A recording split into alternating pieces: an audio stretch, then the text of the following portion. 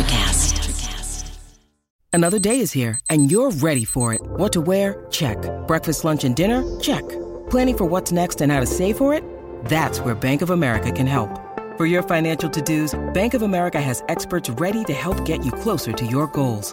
Get started at one of our local financial centers or 24/7 in our mobile banking app. Find a location near you at bankofamerica.com/talktous. What would you like the power to do? Mobile banking requires downloading the app and is only available for select devices. Message and data rates may apply. Bank of America N.A., member FDIC. When you need mealtime inspiration, it's worth shopping Kroger, where you'll find over 30,000 mouth-watering choices that excite your inner foodie. And no matter what tasty choice you make, you'll enjoy our everyday low prices, plus extra ways to save, like digital coupons worth over $600 each week. You can also save up to $1 off per gallon at the pump with fuel points. More savings and more inspiring flavors make shopping Kroger worth it every time. Kroger, fresh for everyone. Fuel restrictions apply. How come I've never seen you at the opera? Okay, I can start. Theater. I'm ready. Why is it theater? Why isn't it theatre? Because I'm not a fucking dumbass. Well, yeah, but like it's spelled TRE, isn't it? Because the E at the end of a word augments the vowel in the middle of the word, Bob. Come on, man. All right. I don't know if you can tell by my typing, but I'm not great at grammar. I mean, I have an English degree, so if you have any other questions, concerns. I have a talking degree. I just talked for my degree. What's your degree in? Broadcast journalism. You graduated from Suffolk, so they don't offer a broadcast journalism degree. Is that true? Yep. I was like, where was I going? Hollywood Upstairs Medical School. I'm pretty sure that's what I tell everyone. Maybe it was just communications. Fuck. Yeah. In my fucking head, it was broadcast journalism. You better believe it. Oh, you didn't? Nope. You sure didn't. You couldn't just give me that, Mike? Bobby's like one of those people that has a medical school degree, but it's from a school in the Caribbean.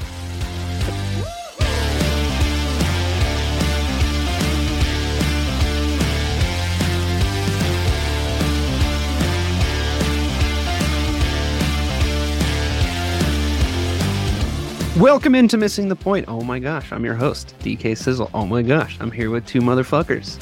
One motherfucker, real BK Bob Kelly. Other motherfucker, real Mike Marcangelo. Unlike what we just discovered pre-show, Bobby's bachelor's degree.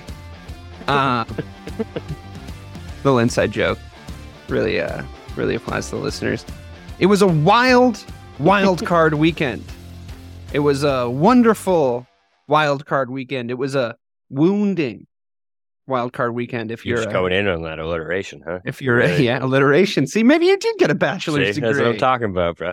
Or you read the first part of the dictionary at least. You never got to the B's. I got to get past. Yeah, I was thinking K, but well, here we are, gentlemen. We're talking about what I would consider a pretty fun weekend of wild card football. Bob, I know you were probably stressed about your Dallas Cowboys. Mike, I'm sure you were just enjoying it from the neutral perspective like myself. But I thought what we'd do today is we'd do a little review of what happened on wild card weekend and then a little projection of what those winning teams are going to be doing in this coming weekend, if that's okay with you guys. This is essentially the power ranking show for the postseason, and it's difficult to rank them like 1 to 10 or whatever. That's just dumb, I think, or 1 to 8. I think that what we really should be doing is just talking about it game by game and just going like, this team sucks. There's no way that they're going to win when we're talking about the Cowboys. And then we should be like, this team's good. They're going to, anyway, I'm sorry. It's just mean. It's mean. It's because they started losing me money towards the end of the regular season. But I think we're just going to take it game by game. And the first one I would love to just get out of the way is Ravens Bengals. So we talked about how, the word turgid has come up a few times over the course of the year by me. I've used it quite a lot when it comes to these offenses. But the Ravens looked better than I thought they were going to look. Or did the Bengals look worse than we thought they were going to look? Which one was it, Bob?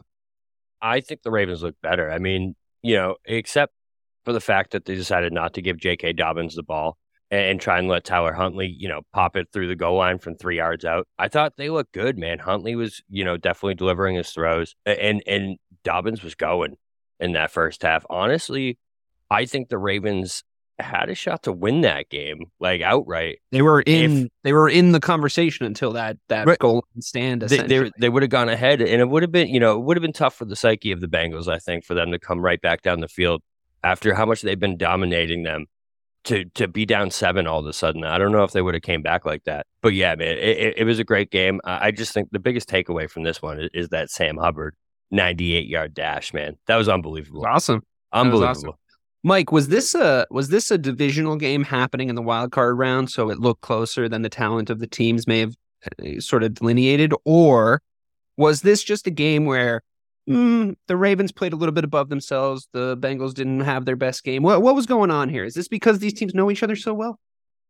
I think it's a combination of the teams knowing each other so well, and also, just to dig up one of my old takes, Lamar Jackson doesn't mean that much to the Ravens.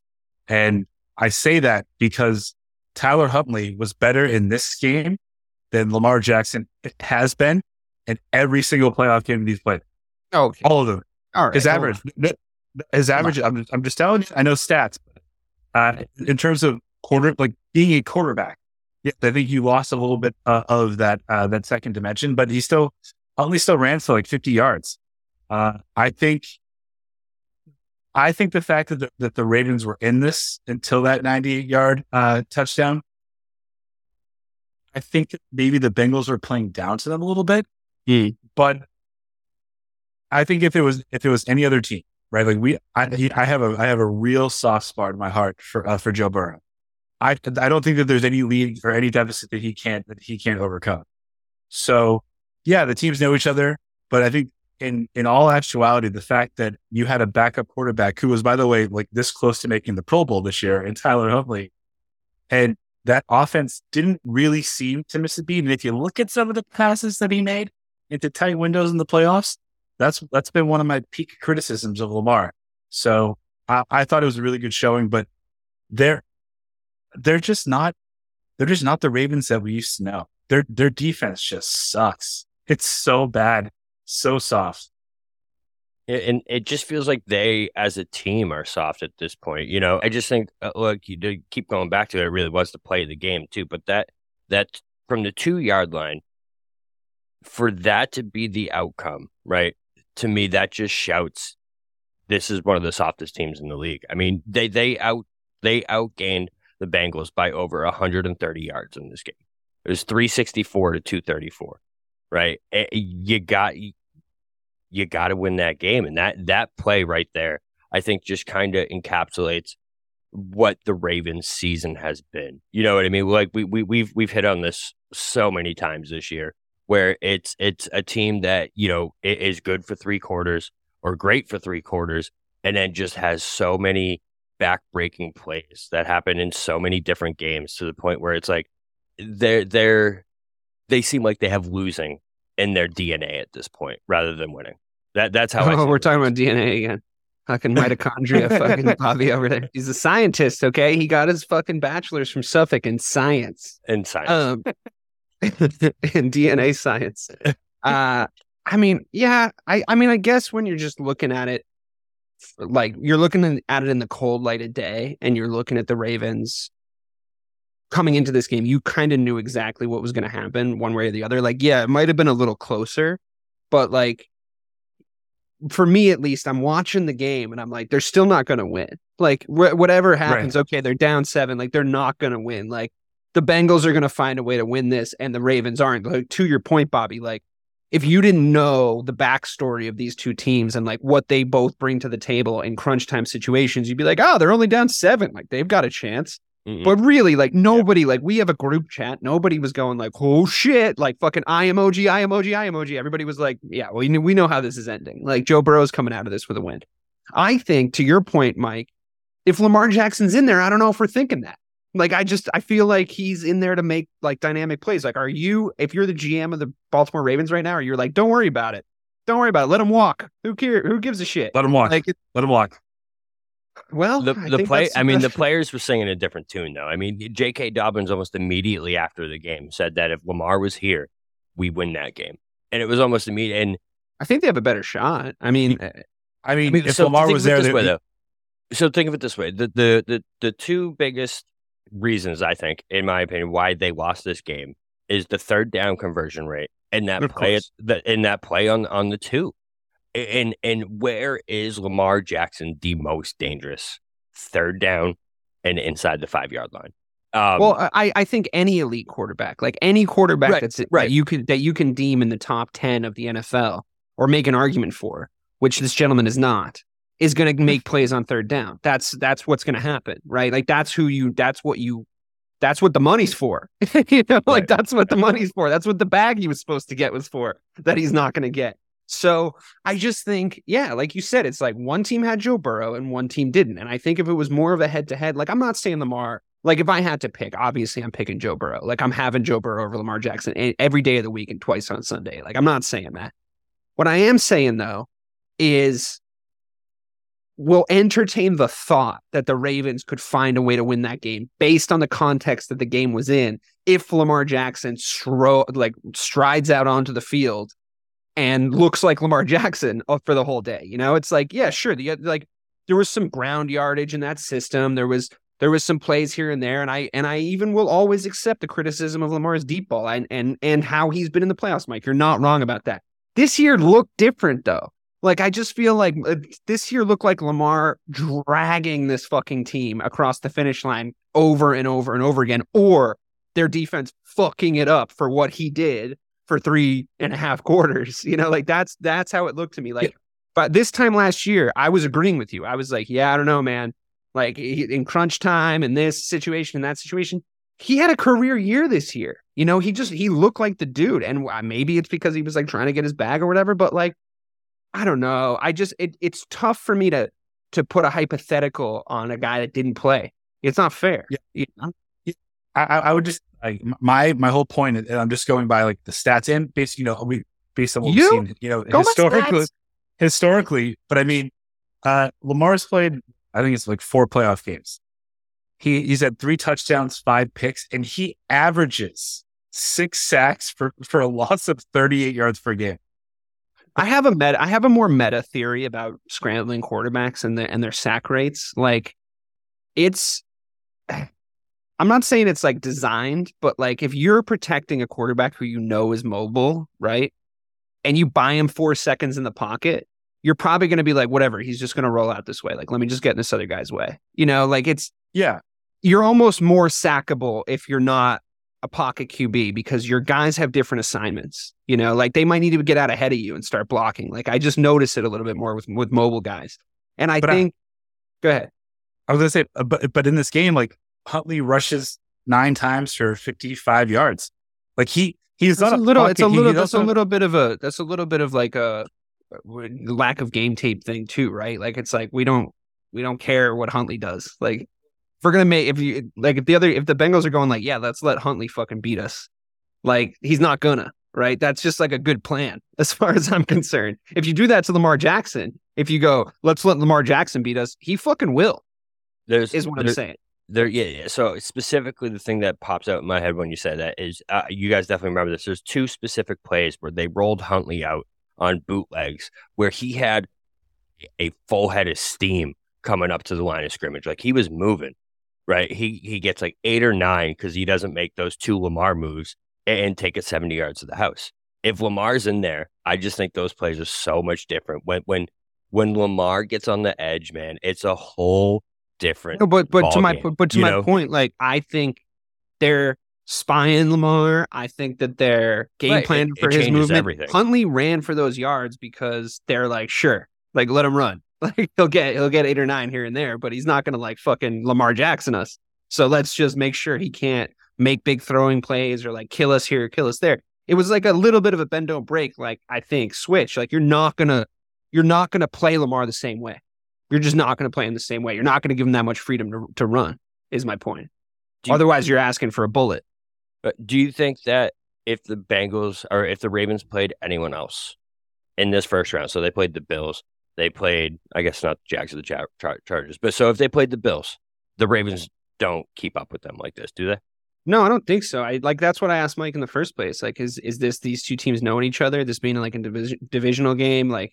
It had kind of a weird smell to it the whole time anyway, for that reason, I think. It just had like a little bit of a weird vibe to it, but it was like a movie, an exciting movie that you knew the ending of already, though. You know, it's like you knew how it was going to play out. I think if they're playing the Bills, I mean, again, the Bills we'll move on to this, but they looked a little vulnerable defensively too. I I'd like to think that it was the weird kind of juju of the fucking wild card round that like factored into the Bills and how they looked. But they also had a lackluster offensive day and they scored 34 points. So like, it's weird. It's weird to sort of do hypotheticals on that. I think the best case scenario for the Ravens this Saturday was to play a team that they played twice this year. That's what I think. 100% agreed. Yeah. And one last thing that we've driven into the ground a couple times this year. John Harbaugh, to me, is no longer a good football coach. I'm sorry. But he looked under pressure. I feel like we might not see him coach the Ravens next year. That's the vibe that I'm getting. He yelled at the sideline reporter, or he was so funny. Through gritted teeth, being like, "Why don't you see how the freaking game plays out?" And I'm like, "Okay, Harbaugh, Jesus, did somebody fuck up the hedges at your mansion? Like, calm down, dude. It's just it's fine." It's inexcusable that J.K. Dobbins is having the game that he's having. He already literally punched one in. We talked from about the this 2-yard line. We talked about this week 3. It's just inexcusable, man. It's you can't call a QB sneak and advise. I don't know if maybe he didn't advise him. I don't know, but and have your quarterback not have the wherewithal to just power through that line and try and go up over like that. It's like sliding in the first base in baseball, bro. It's like what are you doing? You're literally 6 feet away. Your arm span is not 6 goddamn feet. Mm-hmm. It was just Mike. Do you think that to end on this Ravens Bengals conversation, do you think that question 1 and then question 1B, Harbaugh coaching the Ravens again next year with Lamar walking, definitely walking, and question 1B, has the NFL, has the modern football game passed the Harbaugh era? Are we past that now? I want to know. All right, so yes, Harbaugh will be the coach with Lamar walking. And I don't know that it's passed. I don't know that it's passing by, because can you think of another head coach where, he centered their entire offensive scheme around Lamar, rightfully so. The last 2 to 3 years, Lamar has not been healthy for the playoffs or for big stretches of the season, and they still find themselves there. Mm. So I think that is a testament to him and the players on the team. Like I don't know. I think that this Ravens team is in a weird spot, right? Because when they've been bad offensively under him, they've had a really great defense. Now they're meh offensively and they're piss poor defensively. I agree with you, and I think you could look at it one of two ways. Like, you could look at it like the roster is getting elevated by him, or you could look at it as he's made a lot of fucking bad game time decisions, like game management decisions this year, like and fourth down last year decisions, special teams decisions, like stuff where you're like, what are you doing, Harbaugh? Like, you're supposed to be one of the guys. Like, if you're doing a head coach fantasy draft, right, and everybody's redrafting, Harbaugh's going in the top 5. But like, are we sure? Are we sure that that's still the case? Like, is his reputation preceding him a little bit, I wonder? Because we've been calling out dumb mistakes that he's been making since week 3. So, I mean, look. Well, just to turn it back on UGK, could you confidently pick 4 head coaches ahead of him right now? I mean, first of all, I'm saying he's top 5 doesn't necessarily mean he's 5th. But look, let's just pretend that he is. But for the very Mike Marcangelo reframing of the question, I will do my best to answer it. I'm taking Tomlin above him still. I'm taking Belichick above him still. I'm taking Dable above him. I'm probably taking Dable 1 overall, to be honest. I'm taking Dable over I'm taking Dable over. Stop. The president. You don't mean that. I'm taking Shanahan over him for sure.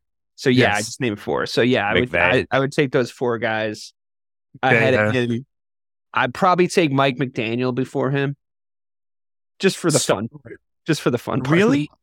For the vaping on the sidelines. Yeah, he's like a bro. He seems like he'd be one of my buddies. If like John Harbaugh seems like your dad. If Mike McDaniel's your bro, John Harbaugh's your dad. That was confirmed, by the way. We can use this as the transition, but that was confirmed that he is a bro, and we would chill with him. The fact that he is in an NFC or AFC wildcard game with like 4 minutes left, and he's just sitting on the sideline, ripping his vape, calling him. I mean, wouldn't you? Like, come on, fucking stressed. Yeah, that's what I do, man. Yeah. What about the kids at home? What kind of example are you setting? On that note, let's move on to the Bills and the Dolphins. I think that the Dolphins, to me, I mean, it's sort of the same question, right? Like, did the Bills underperform or did the Dolphins overperform? I know the Bills obviously still came away with the dub, but the Dolphins pushed them. This was a better example, I think, than the Ravens-Bengals. Correct me if I'm wrong, gents.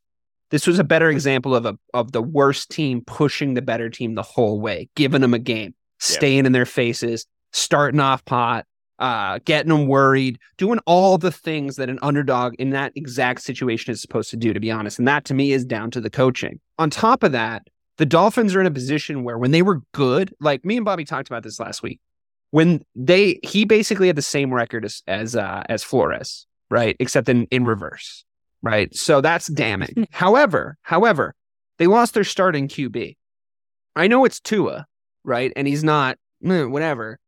Say what you will about him, but he was having a fucking great year when all the concussions. He was having a great year. He was top 3 MVP at one 100%. point. And like I, if you were to push me on it, I would say they were probably still going to get figured out. But I do think that coach got more wins out of them than maybe they deserve. I think Flores did too. I think both things are true. It's just a matter of like which order it went in. I think that team has a lot of flaws. McDaniel has a better version of that team, obviously, with Tyreek Hill and Jalen Waddle and all that stuff.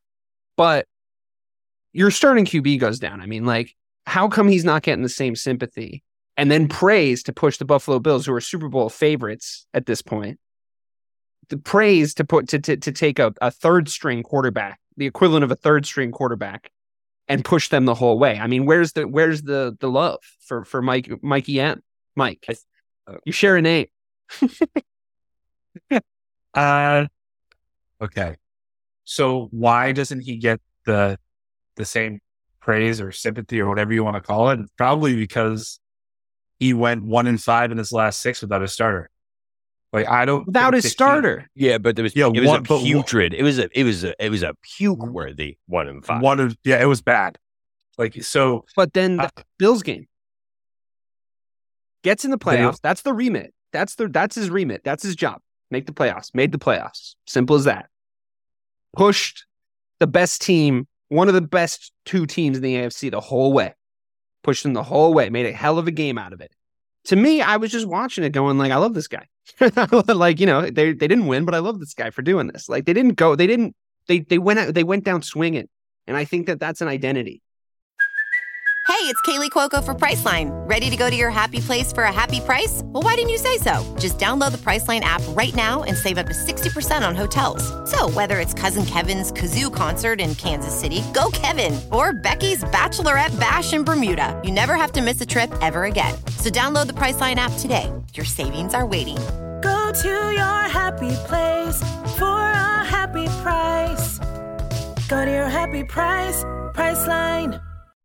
Sure. Yeah, I'm with you there because I think it takes balls to have Teddy Bridgewater on your staff and just say, you know what, we're just going to roll with Skylar. We'll just see what happens. And because if they win that game, that's an organizational changing game because he is just telling you, we're just going to rally around the next guy up. We're not going to go easy with what most people think with Teddy Bridgewater. I thought that, yeah, they played better than they have in the last 6 weeks, and the Bills played worse than they have in the last 6 weeks. But I can honestly say, and I think you would all agree, never in that game did I think that the Bills were going to lose. Ever. No, I don't know, man. Not quite as much as the Bengals game, though. Like, I thought that there was a little bit of like a few moments in there where I was like, ooh, the Bills are looking like that version of themselves that might potentially banana skin on this, you know? So 2 things. With the McDaniel part, I love Mike McDaniels, right? We raved about him all year. The last 6 weeks, and including this game, man, I don't know what the fuck he was doing, where the fuck his head was. Because for you to have such an important, pivotal drive like the Dolphins did at the end of that game, and for you to get 2 delay of game calls on that drive is absolutely inexcusable. You cannot do that. You know, and it wasn't even like an audible where, you know, they needed to change plays and they didn't do it fast enough. It was in actual, like, walking up to the line, not having the play called, everyone being disorganized and running out of time. It was absolutely brutal. The second thing is, in my opinion, I don't know about you guys, the Bills were the only reason the Dolphins were actually in this game. I'll be more specific, actually. Josh Allen specifically was the only reason the Dolphins were in this game at any point. You know what I mean? Yeah, like, I mean, it felt like he was trying to give it to them only to tell you, like, no matter how many opportunities I'm giving you, I can still win this with just one flick of the wrist. Yeah, like, that's what it felt like. Because, like, bro, it was unbelievable to the point where, like, Romo, right? I don't know if you remember this point, but Romo was talking about how much the Bills were about to take off, and he's like, here comes Josh Allen, here he comes. Fumble, touchdown. And it was just like, bro, this version of Josh Allen is everything that everyone was talking shit about with Dak Prescott, right? It is like too many turnovers. Oh boy, you know, it takes to no. I'm just it's the same route. So I just don't understand why no one's really pointing in on this, because to me, I think that this is going to be the absolute backbreaker for the Buffalo Bills this year. And I don't think there's any doubt in my mind of that, man. It's like, if the Bills don't win the Super Bowl, it's because Josh Allen turned the ball over. And that is almost a guarantee at this point. You know what I mean? But he's that's the only reason. But do you think he's turning the ball over? Do you think he's turning the ball over because of Josh Allen, that guyism? Or is he turning the ball over because they're pulling up some weird schemes in the red zone, man? You know, like they're overthinking it a little bit. I mean, bro, for this game to be this close and Skylar Thompson to be 18 of 45 for 231 yards, and for Jeff Wilson, their leading rusher, to have 10 rushes for 23 yards is fucking inexcusable. I'm sorry. And the only reason the Dolphins didn't win is because the coach couldn't get organized and get the goddamn play in. So it's like, I like the Bills. They were my favorite, you know, all year. They were they were number one in the power rankings for like the first 6-7 weeks. The way this Bills team is playing scares me. It really does, man, because I just see it coming.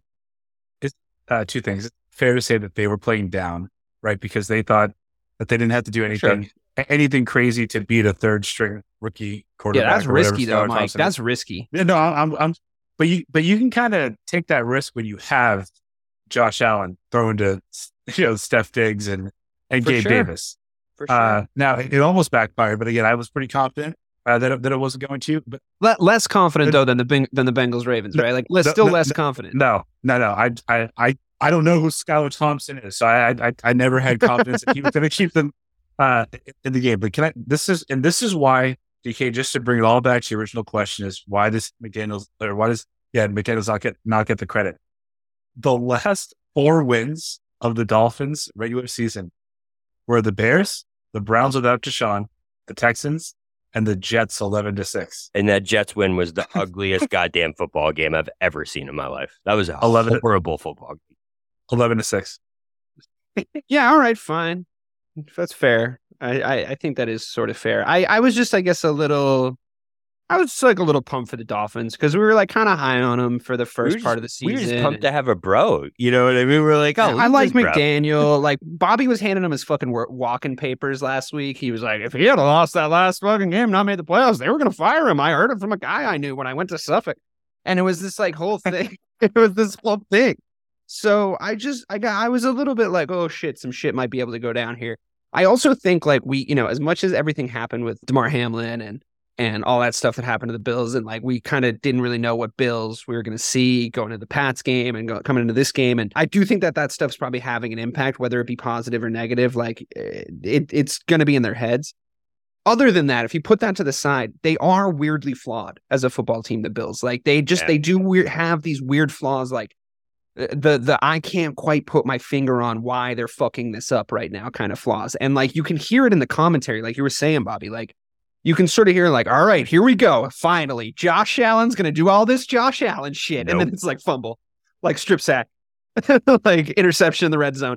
And it's like, he's actually honestly, this isn't me being denigrating him because he's honestly so good that he can make mistakes and still win you a football game based 100%. On what he's doing. Based on what he's doing, like he's fucking up, but he's also winning you the game at the same time because he's so fucking good. So I think there's some weirdness in how they scheme certain things. I'm still really of the belief that Josh Allen has the sort of elite mental strength that is required by a champion, and we will see him win a Super Bowl. I just think that team has just one or two too many flaws to get past the 49ers, in a Super Bowl game, to get past the Chiefs in an AFC Championship game, to get past the Bengals in an AFC Championship game. Like, there's too many teams that I would favor going in at this point because the Bills have that flawed sort of chemistry about them. So we'll see. I mean, I could be proven wrong. I very easily could be proven wrong because the Bills are, like we've been saying all year, they're a fucking wagon. But there's just something not quite right. There's something not quite right about how they're a wagon, but there's a little hole in the bottom of that wagon. And they're every once in a while, they're on the Oregon Trail, and two of them have died of dysentery. Dysentery. and they're just handing things out underneath the wagon to Right. No, I hear you. I'm with you. All right. Well, let's round out the AFC with the probably was the best game of the weekend. Honestly, I feel free to argue with me on it, but the Chargers-Jags game, I think I turned it off when the Chargers were, how much were they up? Like 21? It was 27-7. 27-7, right? So I was like, okay, this is over. And it was 27-0 before the start. They scored the end of half, so it was 27-0 before that. Right. Yeah. I think I didn't revisit it at halftime. That's what I did. I went to the furniture store to get a bed, and then I started getting Discord messages. I was like, fucking wild card weekend. I was like all mad. It was raining out here in LA, which never happens, and I was all mad that the game sucked. And I was like, fucking wild card weekend. Like, it's always like really good teams playing really shitty teams, and I was like all pissy, getting in my car to go to the furniture store. And then I'm standing in the furniture store being like, yeah, we'll get this bed. And I look down on my phone and it's like Discord. And I'm like, wait. And I look and it's all you guys being like, oh shit. Oh shit. And I'm like, we have to go home. We have to go home right now. Like, by the bed. We have to go home right now. Something's happening. And it was an inspired comeback. It was Trevor Lawrence proving that he had that thing we were talking about him maybe having last week or a few weeks ago. You guys, it was you I was talking to you about this.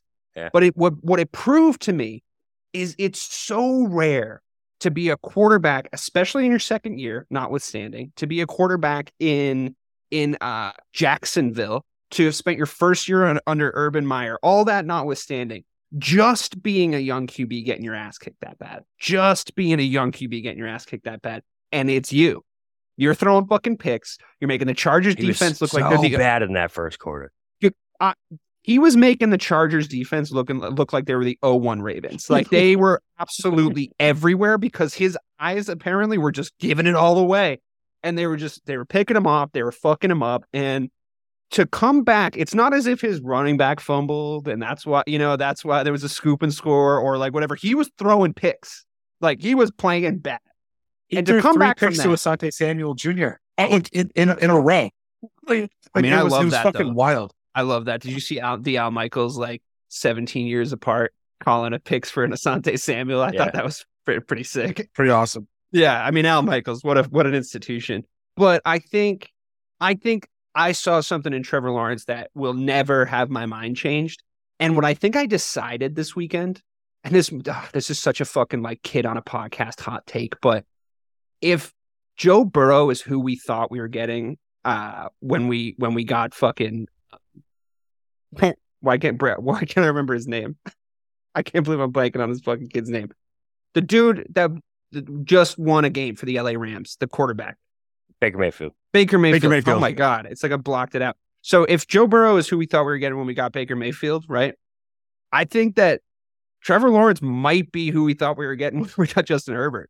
I think it might be the case. Like, honestly, I mean, that contrast on the day. Now, I'm not saying in any way that was Justin Herbert's fault, by the way, because I actually think if you look at his numbers and you look what he went out there and did, I don't think that was necessarily his fault. Yeah. But it's just as true as Trevor Lawrence coming back. I also don't think Trevor Lawrence lets that happen to his team in the reverse. I just don't think he does. I think he's got that thing. Not saying Herbert doesn't, but he's got that thing, Yeah. Trevor Lawrence. Don't you think? Yeah, I think we were talking about this last time I was on, and we were saying, like, who do you trust to fuck up the game more? And you had said Lawrence, and we had said Herbert, but the picture you painted was Herbert didn't do anything to lose that game, but he also did nothing to win it. And Trevor Lawrence did everything he possibly could in that first quarter to fucking lose that game, and then did the exact opposite in the second half to win. And I think for all the commentary about maybe his pedigree and his headspace, and he's never lost that much, to have thrown 4 interceptions in essentially 16 minutes of football, and to still say, you know what, like I can still win this game. That's a gut check, and he did it. And I think we're witnessing something here that's telling us that he's going to be a mainstay in the top 10 quarterback for like the next, let's just call it 10 to 15 years. That's and what he I might mean. not have all the stats that Herbert will, but he'll win games. But that's what I mean when I say what we thought we were getting with Justin Herbert. I think it's like, I thought Justin Herbert just needed to have a game like that to prove that he was what we thought he was, Yeah. But unfortunately, he was on the wrong end of it. And I really thought, how high I was on him coming into this year. I really thought that's what we were going to see this year. I thought we were going to see that year out of Justin Herbert. Him dragging his team out from bad coaching decisions, him dragging his team out from injuries, him making these plays, but he wasn't quite there. When he was at his best was when everybody was healthy, when they were playing the right teams, when they were making the right calls. When he was in that vacuum, in that biodome, he was at his best. And it's weird to switch this hard. But man, I lost a lot of faith in Herbert. Am I overreacting, Bob? Is it one game to one off? I mean, that's a big game, though. So, yes and no. Okay, because Bob's like, you might be overreacting, then you might be overreacting. but like, listen, Trevor Lawrence is absolutely a dog, and you're not wrong that this game absolutely solidifies it. To go from 4 interceptions to, in the second half, this dude was he had 142.9 passer rating, 23 of 29 for 253 yards and 4 touchdowns. That's literally as good as you can play at the quarterback position. You cannot play better than what he did in the second half. But at the same time, the Chargers had one of the biggest collapses I've ever seen in the history of football. And it actually was, okay? So a couple different things here. So in the history of football, no team has ever lost a playoff game with a turnover margin of 5-0, right? They had a 27-0 lead at one point. In the second half, they have Austin Eckler. We've talked about Austin Eckler. I don't know if anyone out there knows this, but Austin Eckler is a pretty good running back, right? I mean, I like it when they give him the ball. Top 2. They were winning by 27 points and ran the ball with him 5 times in the second Something's half. up with that. I don't know if Brandon Staley knows this, but when you run the ball, the clock keeps going. It's so inexcusable to be up by that much and throw the ball 28 times in the fucking second half. That is unbelievable. Okay. And just to kind of, it all comes down to me, to Brandon Staley. Like we can sit here and talk about Herbert not being the guy because of this loss, or he should have been able to. Coaching is bad over there. It's right, bad. he should have been able to pull them out. No, it was so bad. Just think about the 2 weeks, right? So first, Brandon Staley was already on the hot seat in the middle of the year. It was very well documented that Brandon Staley's job was on the line. Then they won 4 or 5 games in a row, and everyone was like, "Oh, Chargers, the Super Bowl, Cinderella pick." Everyone was liking them. Then they clinched their playoff spot, and Brandon Staley inexplicably plays their starters. Mike Williams gets hurt.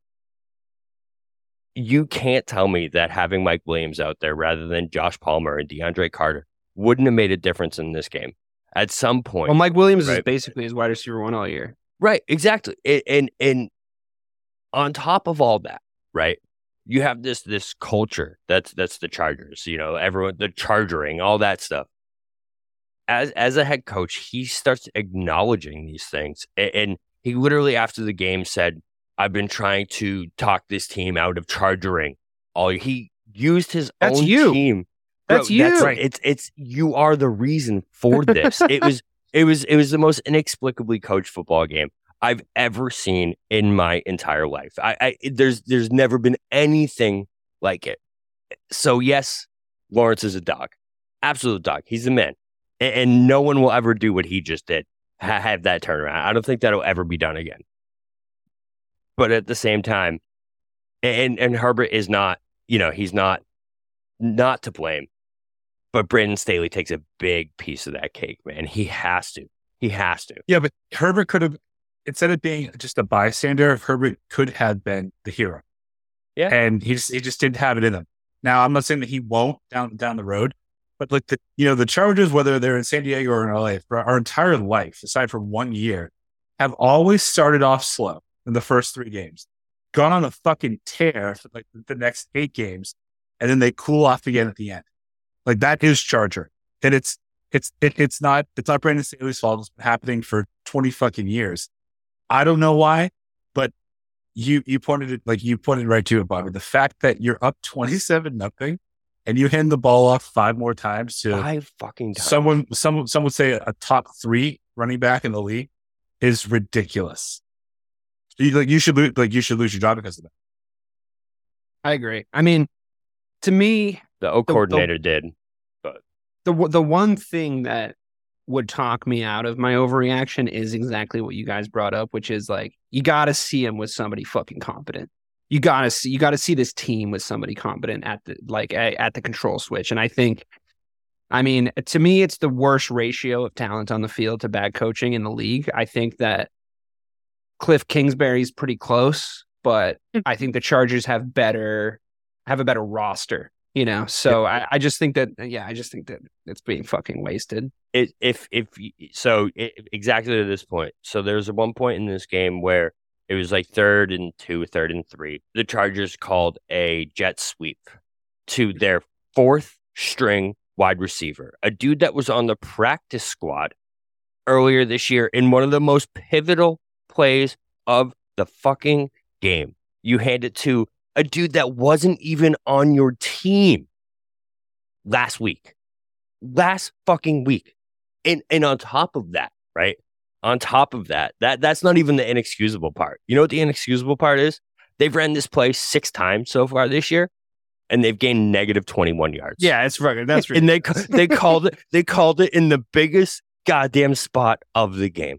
This was a great win by the Jags, right? Great. It absolute franchise changing. Doug Peterson is a dog. Trevor Lawrence is a dog. Travis Etienne is a dog. But also, it is the most inexcusable Charger loss in a history of inexcusable Charger losses. It's number 1. It's worse. I don't know. What about that Patriots comeback win? No, it's worse. Tomlinson was like crying on the field. That was pretty. I don't know. That was luck with Troy Brown. This was this like was you fucked yourself here, right? Yeah. And they didn't even turn the ball over. They didn't even turn the ball over. There's always one play in one of these comebacks where you're like, oh my God, it's gonna.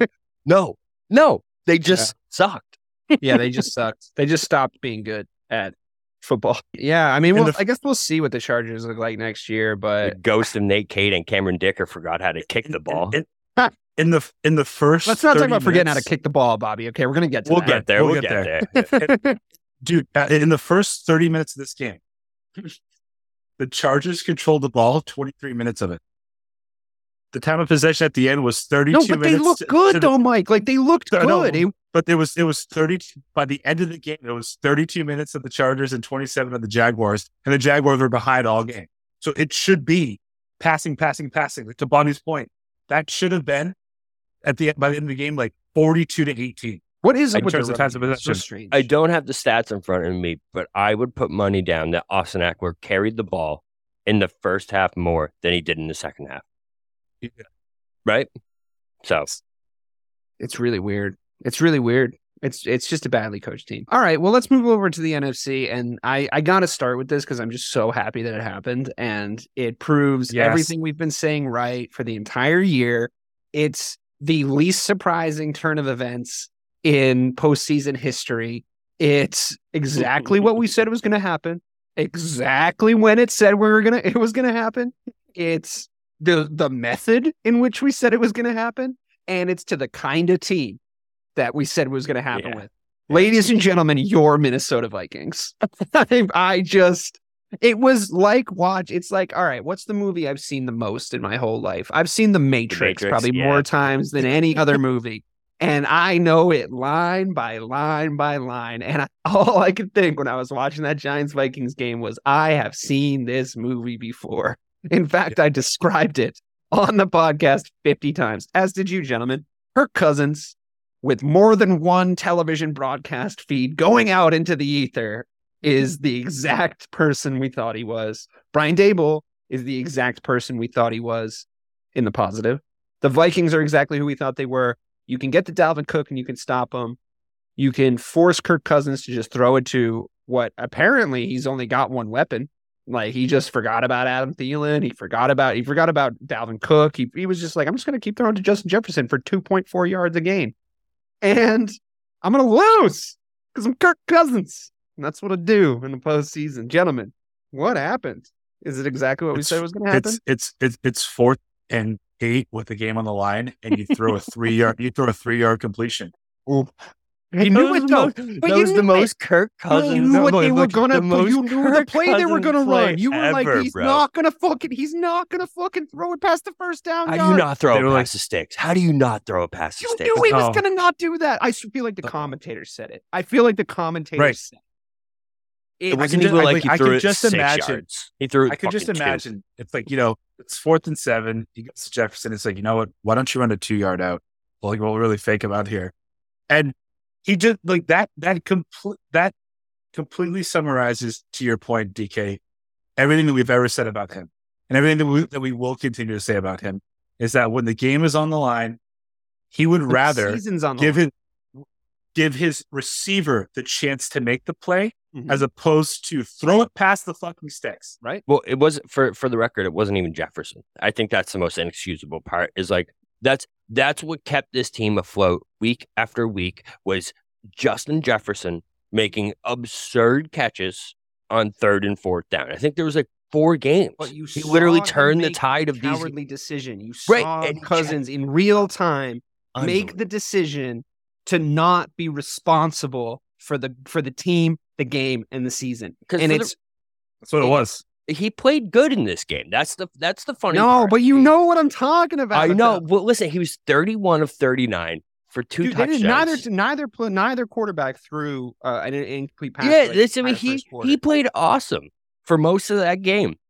But then the moment came where he had to be someone and nut up or shut up. And he said, you know what I'm going to do? I'm going to check it down to my tight end for 2 yards on 4th and 8. And it's just, it's the most Kirk Cousins thing ever. What actually makes this more... He couldn't have done it better for us. So much more ridiculous is that if you would just clip who he was in the first 2 years of his career against now, you'd say, what the fuck happened to you? Because he won games in Washington by throwing 50-yard bombs to end the game and to put them into the playoffs. That's what we got the you like that? You like that? That stupid little fucking walks the locker room. This year. And now he's like, you know what? Playoff, the entire season's on the line. Here you go, Hawkinson. Here's your 10th catch for 2 yards. It's just so stupid. I read blitz. Winners want the ball when the game's on the line. I read blitz. That's all I'm saying, dude. I mean, it's a lesson we all learned when we were 11 years old. Kirk Cousins didn't go to the movies that weekend, I guess. Giants, though. Yeah. I mean, some credit where credit's due here. I mean, Brian Daboll's a great coach. He's getting a lot out of Sam Darnold, and quite frankly, Jones, but that's hilarious. That is hilarious. Apologies. That is the best Freudian slip ever. Oh my God, that is funny. Same guy. I mean, under Daboll, maybe. Okay, but hilarious. I kind of liked watching Daniel Jones play. I kind of liked watching him play this weekend. Honestly, I think there was something to him. He was happy feet. He was making little moves. He was doing what he needed to do. He was making the plays he needed to make. He was doing everything Kirk Cousins was doing, except not being a massive pussy about it. He was the best quarterback until Monday, right? I mean, He Found a way absolutely to work that in. Yeah, of course. but Why, what happened on Monday, Bobby? we'll get there. We'll get there. 24-35, 300 yards, 2 touchdowns. Even bigger, 17 carries for 78 yards. That was their those biggest. are big carries too. Like it wasn't as though those runs were like just little. Oh, let me like roll out because I have to. Like they were big runs on big first down plays. Like that was the difference in the game to me. I mean, you know, when you look at the I don't want to say ineffectiveness of Zaquan, but like they weren't featuring Zaquan, right? That's how you know that they trust Daniel Jones and they trust his athletic ability and who he is. Because Daniel Jones was the featured running back of this game. He was the featured player. Like the entire Giants offensive game plan ran around Daniel Jones and what he did. And for that to be where the guy that was just a horrible quarterback under Joe Judge for the last 2 years it's crazy to me, man. It's such a underrated story. To me, I think that Daniel Jones has transformed into this because that game right there, man, is going to make that dude a lot of money and give him respect, at least in New York, for at least 3 to 4 years. You know what I mean? Like that's a big time game that people are always going to go back to. That like when he has a bad game or like when people are questioning do you think what they do in the rest of the playoffs is going to have an impact on that though? Because when they get tonked in the next round. Like I'm just not entirely sure. Like I don't know if they're gonna get tonked though. You don't think the best team in the NFL is gonna beat them? You don't think the best record in the NFL is gonna beat them? If this Giants they're playing the Eagles, by the way, for those of you at home listening, right. They're playing the Philadelphia Eagles. If this Philadelphia Eagles are gonna win. If this Giants team shows up that showed up this past week, and Daniel Jones can be that effective against that defense, they definitely have a shot, man. I give a Brian Daboll coach team a shot to win any game that he ever coaches if they are within 10 points in the third or fourth quarter. It's just so wild. After one fucking year, Brian Daboll goes 9-7-1, and now any game that he's in, you give him critics. Come on, dude, stop. Like it's not he's the proof he's good. Is there, man. He's amazing. No, he's not amazing. Stop. No, this Giants team was putrid last year. Right. The same roster. Who's the coach? He just won with Isaiah Hodgkins as his number one wide receiver. Sure did. I mean, come on. Against Kirk Cousins. I agree with both you guys a little bit. Like I really do think it sounds like I rate Daboll a little higher than Mike does, probably not as high as Bobby does, but I think the Vikings were losing this weekend. Like I think that was on the cards. Whoever wanted to do the beating, whoever wanted to deliver the punishment, that was just down to schedule. That was down to who was penciled in to show up to Minnesota.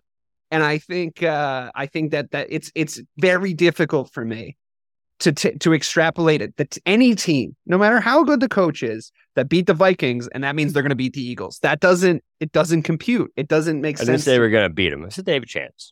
Every team's got a chance, except the Vikings if Kirk Cousins is on TV. All right. Speaking of which, it's a perfect little segue because we're going to move right along here. I really did enjoy talking about that because it was a really fun game to watch. Played out exactly like we thought, et cetera, et cetera. We'll go chronologically. Seahawks 49ers. Unfortunately, I want to sing the praises of the 49ers, but probably the least interesting game of the whole weekend to talk about. It was the most, not necessarily the most obvious result, but like 49ers are always winning that game. Thanks for playing Seattle. Like we talked about this last week. Thanks for coming. Appreciate it. Don't forget your gift bag on the way out. Geno Smith, great job this year, man. Pete Carroll, I think your coaching stock went up. I think we all got a little proof that a lot of what was going right in Seattle wasn't Russell Wilson and it was Pete Carroll for different times. Congratulations on your better season than anyone thought you were going to have.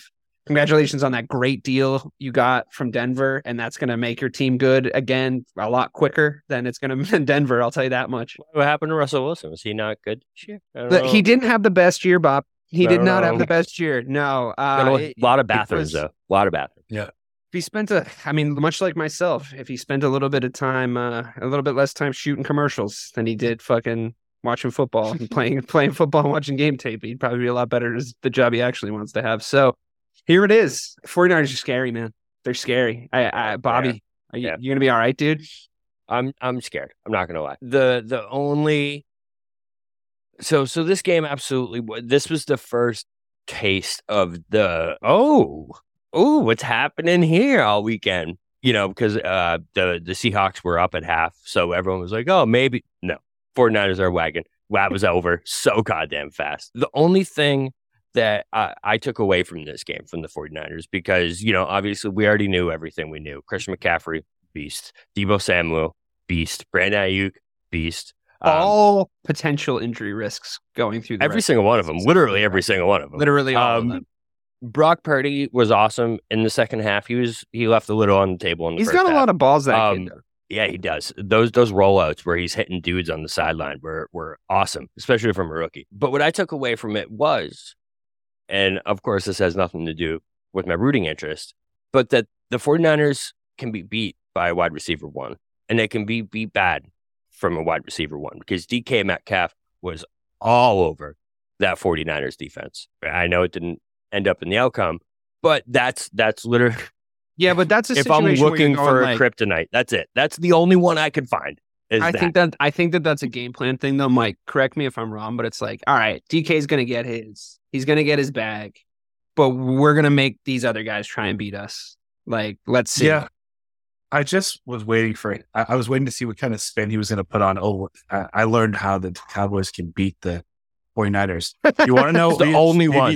I look for a lot of routes, bro. I look for a lot of routes. Let me tell you. They can be beat by a wide receiver one. You want to know why? It's because they have a wide receiver two. Like, Tyler Lockett's still a threat. Who's your wide receiver two? Are they still a threat, Bobby? T.Y. Hilton, baby. T.Y. The answer is no. It goes to T.Y. Hilton. So San Francisco is a fucking wagon. Yeah, they're so Brock good. has no fear. I do think it will be like, this was a great statement game, but it will be interesting to see what he does against the defense that is so fucking aggressive, like Dallas. But I wouldn't count on this kid shriveling up. I mean, their offense is a fucking wagon, and their defense is just as good. So, yeah, credit to the Seahawks. I thought, I think Bobby and I had them at like 3 wins this year. in the prediction game at the beginning of the season. Yeah, it didn't go well.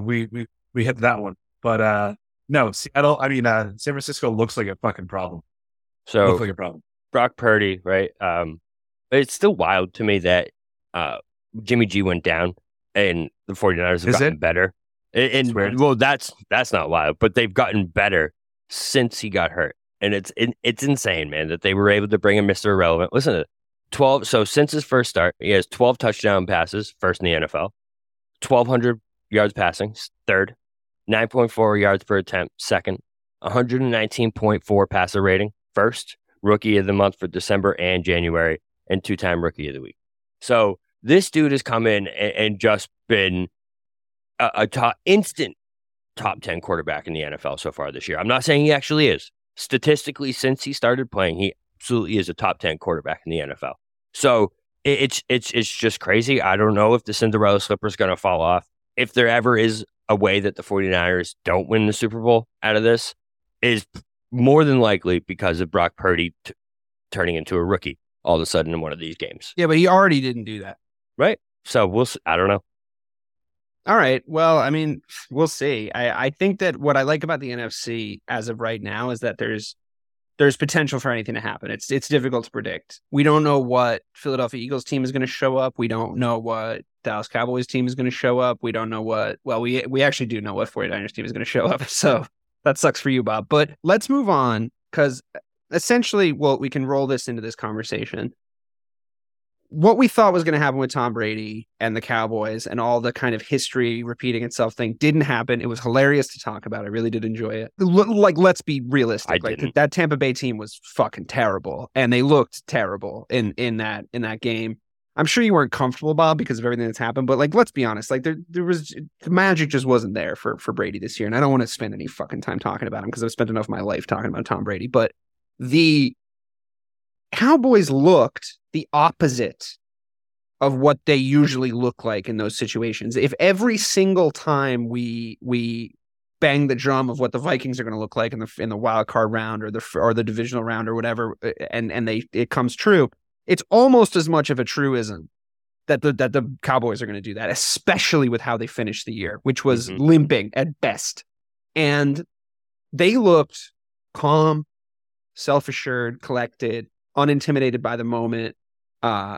Ezekiel Elliott still probably shouldn't even really be in the NFL, to be honest. I don't know what that guy's doing. But Tony Pollard, Dak Prescott, after I just fresh off talking shit about him last week and the week before and the week before that, looking good. Looking, like you said, best QB of the weekend. So let me ask you this, Bob. It's a broad question, but I know that you'll give me the answer I want. Are you excited that at least this is the version of the Dallas Cowboys going up against the 49ers? If you saw them limp past the Buccaneers, win by a little, win barely, win on a mistake by the other team, something like that, you'd be terrified. You're at least buoyed and encouraged by the fact that they're coming in to play the San Francisco 49ers, looking like a team that there's confidence there. What do you think? Yeah, no, 100%. It's so funny with the Cowboys because they ended last year on such a high note. They beat I think it was the Eagles actually, like 54-10 in the last week, and then lost to the 49ers. This week, like you said, limping in, and this is the team we see. It was awesome to see this, man. If this is the version of the Cowboys, I mean, listen, earlier this season, you guys were even on board. The two that ragged me about, my fandom and like the Cowboys choking more than anyone. If this is the squad that shows up, just as we were earlier in the year, I think that we actually have a legit shot to beat the 49ers and go forward. If this is the squad that shows up, that's a very big if for next I told you week, to give me the answer I wanted. This game, though, I told you guys all this. This is the game the Cowboys show up for, the one that we just had. Because everyone's doubting them. Everyone's talking shit. Everyone's, down on them, picking the Bucs, even though I'll still never forgive the entire NFL media for forgetting what a horseshit team that Bucs team was for 18 goddamn weeks and picking them over the Cowboys all week. We did it too. It's such bullshit, bro. Like, because it was fun. That team was so unwatchable. And as soon as it's the playoffs, they're like, oh, but what about the Bucs? The Bucs fucking so sucked. Fun to be like, Bobby, the worst Tampa Bay Buccaneers team ever has like a good chance of beating you. 2 weeks ago, I had you. I'm not convinced. But it was in your mind that the 8-9 Bucs could win the Super Bowl just because of Tom Brady. It doesn't change the fact that team was an absolute horseshit and a dumpster fire of a football team. All right, but Brady was doing that thing at the end of the year, like that Tom Brady thing. And if he was going to do that to anybody in the division in the wild card round, it was going to be the Cowboys. Like it just was. Like, come on, you get it. It's true. He threw 66 fucking passes. Man, he missed a lot of guys. A lot of guys. It was bad. It was a bad performance. I know that we don't want to. You don't want to talk about Brady anymore, but I will just for 2 minutes, DK. I just want to say, like, at 45 weird years that the old, guy with the Patriots jersey is talking about Tom Brady. At 45 years old, oh hey Joe, he cannot be the best player on your team anymore. And everyone's been giving him shit. Everywhere. Well, maybe if you'd shown up for camp and actually played and been there, like he'd be better. He was the workhorse of this team. They actually rested Leonard Fournette and Julio Jones the last 4 weeks of the year to get to the playoffs, and Fournette rushed 5 times for 11 yards. All right, I mean, it's an awful lot harder to play running back in the NFL than it is to be Tom Brady. Well, I didn't know Tom Brady resting caused them to have the 30-second rush offense in the entire league, and have the worst offensive line maybe I've ever seen, and have just inexcusably bad at tackling defense. Can I say something to you though, Bob? What I do like about what I did like as sure, Tampa Bay, Tom Brady, sure, whatever. What I did like about the Cowboys is that they had some like cowboy shit happen to them, and they still won the game. Like missing a record amount of extra points in a game is like exactly how the Dallas Cowboys would lose a game normally. Like it's exactly how they would lose a game normally in the playoffs in this situation. And they were just so good and so good at scoring touchdowns that it just didn't matter. Like that to me should encourage you that like some of that like really bad double doink level fucking luck in the postseason that haunts your team you might be going the way of the dodo. Like, you might just be so good that it doesn't matter, right? And maybe you'll go beat the 49ers for that reason. I can tell you, if this is the Dak Prescott, I said this to you, if this is the Dak Prescott that the Cowboys get for the rest of the playoffs, no, listen. I know, I'm doing this on purpose, Mike. You can't deny the fact that Dak Prescott was unbelievable on Monday night. No player in NFL history has had 4 touchdown passes and that rushing touchdown like he did in that game. No one has ever done it. Also, on top of that, he was in control of that game from beginning to end. Every single moment, he lived up to it. Every single time there was a huge third down. We already talked about this on this podcast. Every time there was a big third down, Dak Prescott converted it. All right. He was just on fire in that game. So if that's the quarterback, listen, if that's the quarterback that the Cowboys get for the rest of the playoffs, I think that could bring them to I really do, man. I know. Who's left at the quarterback position in the NFC right now, right? Jalen Hurts never won a playoff game. Daniel Jones, still Daniel Jones. He's amazing. He was awesome. We just talked. His name is Sam Darnold, actually. Sam Darnold, right. You just confused him for Sam Darnold, case in point. It was a name confusion, but yes, they are quite similar. Brock Purdy, who, yes, has been amazing, but he's still a rookie. So at the same time, yes, I know the Cowboys are the Cowboys. They always will be the Cowboys. You guys know, if anyone knows that, I do. All right. But he is the best quarterback left in the NFC and the most trusted.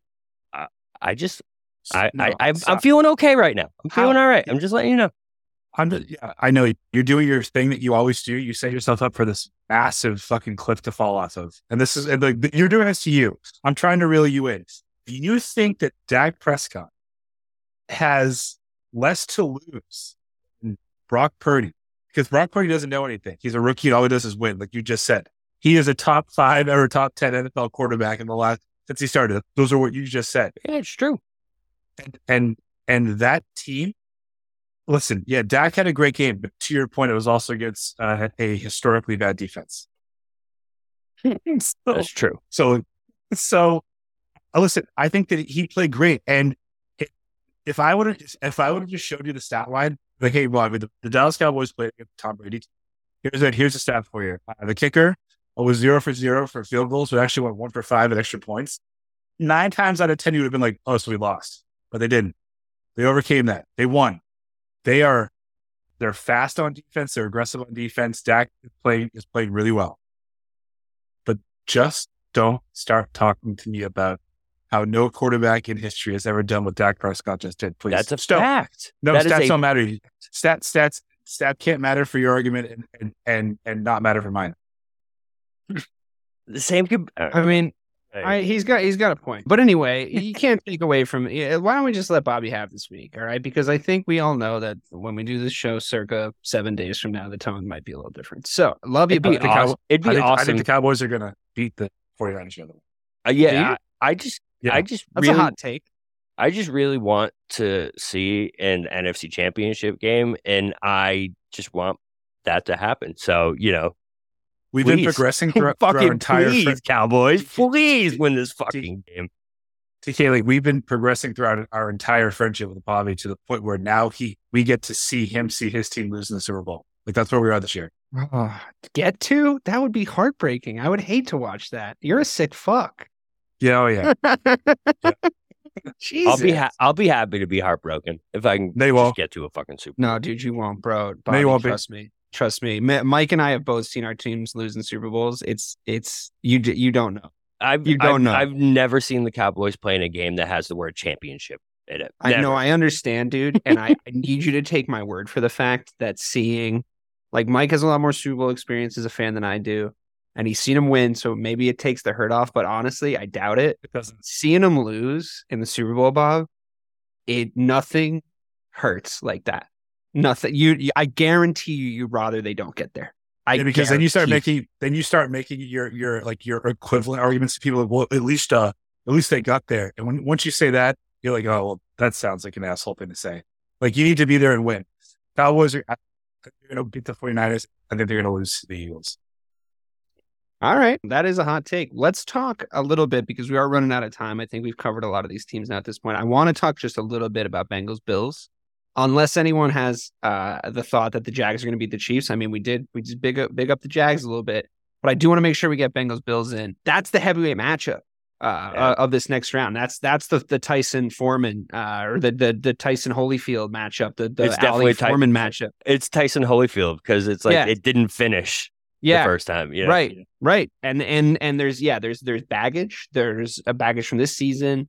There's conference baggage. There's the idea that if Joe Burrow gets past Josh Allen and the Bills, we start talking about Joe Burrow in a different light again. I mean, I think we're all pretty high on him, but like we started this season with everybody in the National Football League media going Burrow versus Mahomes. And I was trying to tell you guys Allen versus Mahomes. And I was trying to tell you guys that Allen shouldn't be in that conversation yet. Burrow, we discovered over the course of the year, should be. Because he's got fucking Mahomes' number, right? So that should be the comparison. That is the Brady Manning comparison at this point. Like at this point, right? So Burrow wins this game, and I gotta tell you, I got a good fucking feeling he's gonna. What does that mean for who we're talking about as the top quarterbacks in this league? Like this is such a big game so early, like in the divisional round. This is such a big game. So, I mean, am I crazy for thinking that the Bengals could be going in as the favorites this week?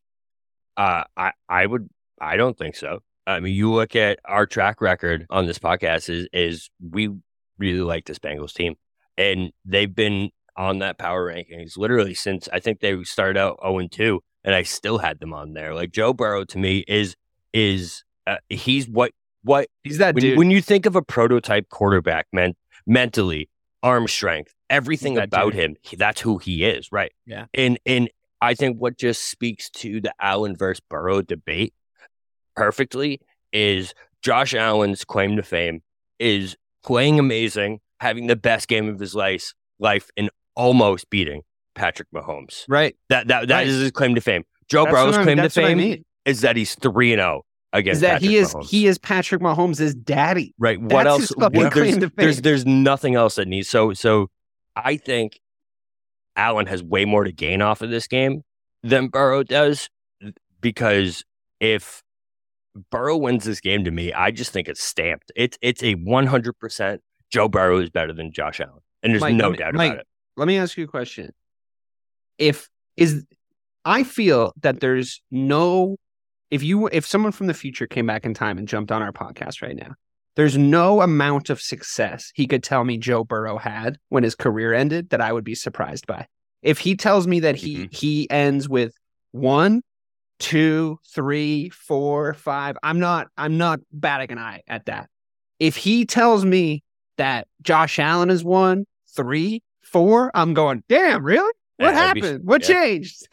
So, and that I think speaks to the sort of mentality, what they're bringing to the table. Like, I think bottled talent, Josh Allen, he's got that big ass that he waddles around. He can fucking run. He can jump. He can do all those things. He's a freak fucking athlete. He can throw in awkward positions better than almost anyone I've ever seen. I always used to say Donovan McNabb was the best at throwing across his body and like doing the shit that you're not supposed to do as a quarterback and still completing passes.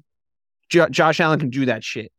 I think sometimes the scheming lets him down, and I'm not taking anything away from the guy. I'm really not trying to. But Mike, Joe Burrow's just so much easier to believe in, right? It's just so much easier to believe in him. Yeah, I think it's what Bobby said, right? Is that he's 3-0 against Patrick Mahomes, and in 2 of those 3 games he was down by 14 points in the second half, and he still won. Like he just wills his team to victory. I think if this goes the way that I think we all think it's going to go, with the Bengals winning, because I have the Bengals winning. Like we now know that it's Mahomes and Burrow are the new Brady Manning, and Allen is like Phillip Rivers or Steve McNair. Phillip Rivers? He doesn't even get Dwayne Wade, Drew Brees slot as number 3. He doesn't even get that number 3 slot. Damn, son. No. Well, I don't know if Josh Allen's ever going to win one. I just don't know either. I don't know. Right, that's so Phillip Rivers. Turnovers, right. Man. That's he turns around and wins the Super Bowls here. Like, listen, that would be the most on brand. It would be the most on brand missing the point. Missing the point, ever. guys. Yeah, that's why we called it that. But I'm just saying that turnovers are literally the biggest red flag to me for a Super Bowl quarterback, right? That's what everyone always talks about. And Josh Allen is the most spectacular turnover-prone quarterback I've ever seen in my life. And I mean that as a complete oxymoron. He is spectacular, but he's so turnover-prone. It's absurd. He's somewhat controlled chaos. Yeah. Agreed. I think as much as that is, I mean, I was just enjoying listening to you guys yell at each other in agreement, but I think as much do that really as well. Yeah, I was like, yeah, interesting. As much as all that's going to be fun, I think we should just to leave it on this note. Can anyone make a case to me that the Jaguars have enough pixie dust from that last game to beat who are probably my favorites to win the whole thing still, the Kansas City Chiefs? Can anyone mount an argument for that? No. That was good radio, Bob. I want to, but he's not. If he throws 4 picks in the first quarter this week, he's not going up against a terrible head coach and Justin Herbert. He's going up against Andy Reid and Patrick Mahomes. Yeah, they'll just milk it. It's a whole different kettle of fish. I'd like to say goodbye then to the Jacksonville Jaguars. I think I had a good time talking about them this year. I think we're going to talk about them a lot more next year on the Power Ranking Show. I really do. And I think maybe even the preseason Power Ranking maybe even show? The preseason Power Rankings and the prediction show. I think they're going to be a lot of fun to watch. We could all be de facto third team Jaguars fans so that there's at least like 26, 27 of those, as opposed to, like other fan bases that have thousands and millions. But, I mean, if we're the 27th, 28th, 29th, and 30th Jacksonville Jaguar fans, they might give us a lapel or a nice blazer or something. Sorry to shit on the giant market that is Jacksonville. But I love it. I love that team. I love what I love what they're doing. And I'm excited to see them next year after they definitely lose this next round. So that'll do it, I think, for Missing the Point and our fun football look back, look forward. We're going to have less teams to talk about next week. And we're going to have less teams to talk about the week after that. And I'm real excited to do a Super Bowl preview with you guys. And I'm thinking Bobby might have hung up that Cowboys jacket by that point, but maybe not. Please. Bobby says please to the gods. He says please to the gods. Goodbye.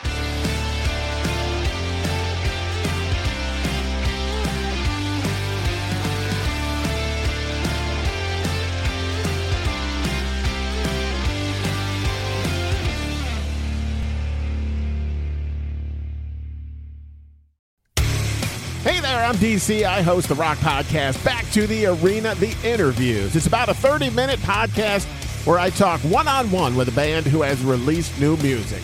You can find us on all the best podcast sites like Spotify, Apple, Google, iHeartRadio, and more. If you're a rock fan like me, subscribe today to Back to the Arena, The Interviews. Electricast. Introducing the Deep Leadership Podcast. Leadership is a people business. That's the philosophy of your podcast host, John Rennie. As a former submarine officer who spent 22 years leading businesses in corporate America before starting his own manufacturing business, he knows that leadership matters. Deep Leadership is real-world, actionable leadership advice from John and his expert guests. Become a leader worth following. Subscribe today. Electricast.